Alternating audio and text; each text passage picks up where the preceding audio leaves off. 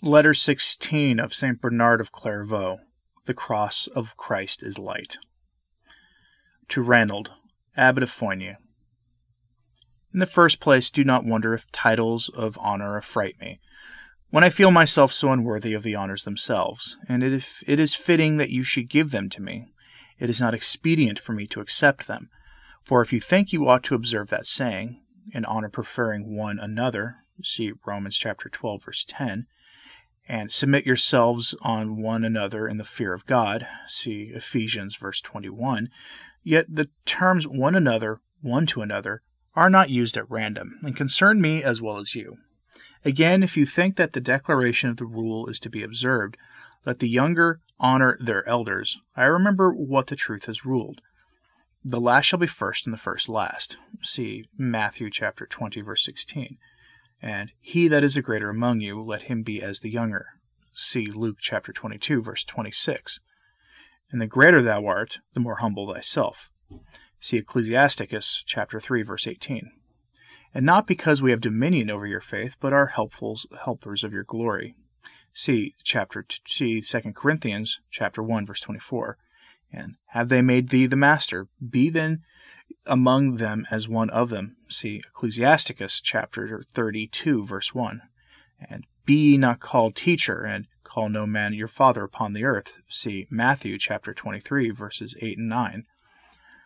As much then as I am carried away by your compliments, so much am I restrained by the weight of these texts. Wherefore I do not say, sing, but mourn. While I suffer thy terrors, I am distracted.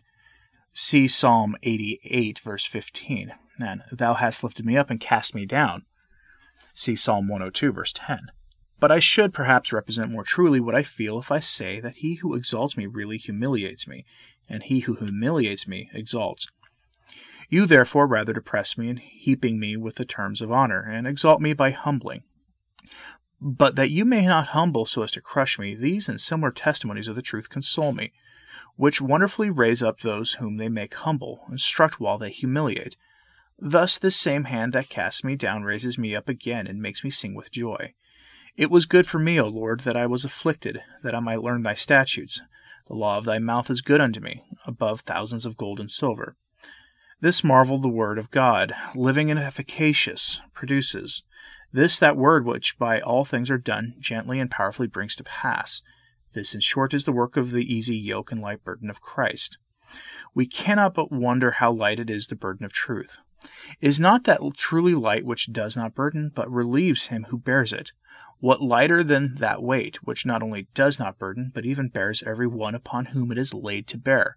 This weight was able to render fruitful the virgin's womb, but not to burden it.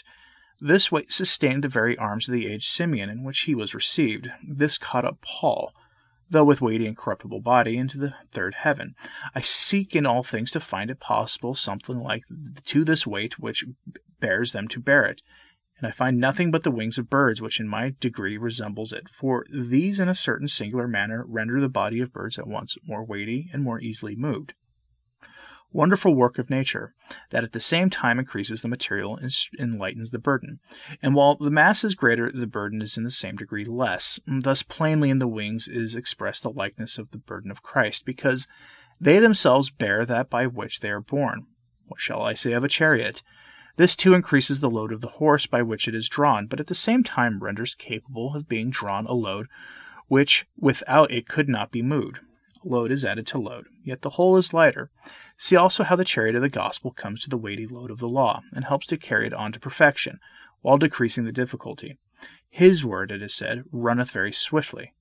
His word, before known only in Judea, and not able, because of its weightiness, to extend beyond, which burdened and weighed down the hands of Moses himself, when lightened by grace and placed upon the wheels of the gospel, ran swiftly over the whole earth, and reached in its rapid flight the confines of the world. Do you, therefore, my very dear friend, cease from overwhelming me rather than praising with undeserved honors. Otherwise you range yourself, though with a friendly intention, in the company of my enemies.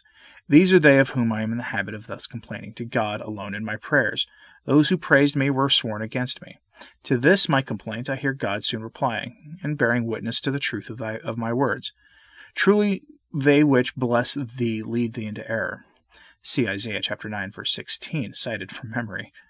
Then I reply, let them be soon brought to shame who say unto me, There, there. See Psalm 70, verse 3. But I ought to explain in what manner I understand these words, that it may not be thought I launch maledictions or imprecations against any of my adversaries. I pray then that whoever think of me above that which they see in me or hear respecting me may be turned back, that is, return from the excessive praises which they have given me without knowing me. In what way? When shall they know better him whom they praise without measure, and consequently shall blush for their error, for the ill service that they have rendered to their friend? And in this way it is that I say, turn back and blush, to both kinds of my enemies, those who wish me evil and commend me in order to flatter, and those who innocently and even kindly, but yet to my injury, praise me to excess. I would wish to appear to them so vile and abject that they would be ashamed to have praised such a person, and should cease to bestow praises so indiscreetly. Therefore, against panegyrists of each kind I am accustomed to strengthen myself with those two verses. Against hostility with the former, let them be turned back and soon brought to shame who wish me evil, but against the well-meaning, let them be turned backward and made to blush who say over me, There, there. But as to return to you, I ought, according to the example of the apostle, to rejoice with you only, and ought to have dominion over your piety. And according to the word of God, we have one Father only who is in heaven, and all who are brethren. I find myself obliged to repel from me with a shield of truth the lofty name of Lord and Father, with which you have intended. I know well to honor me, not to burden, and in place of these I think it fitter that you should name me brother and fellow servant, both because we have the same heritage and because we are in the same condition, lest perchance if I should usurp to myself a title to which belongs to God, I shall hear from him, If I be a father, where is my honor? And I be a lord, where is my fear? It is very true, however, that if I do not wish to attribute to myself over you the authority of a father, I have all the feelings of one, nor is the love with which I embrace you less, I think, than that of a father or of a son. Sufficient, then, on the subject of the titles which you give me. I wish to reply now to the rest of your letter. You complain that I do not come to see you. I could complain equally of you for the same reason, unless, indeed, which you yourself do not deny, the will of God must be preferred to our feelings and our needs.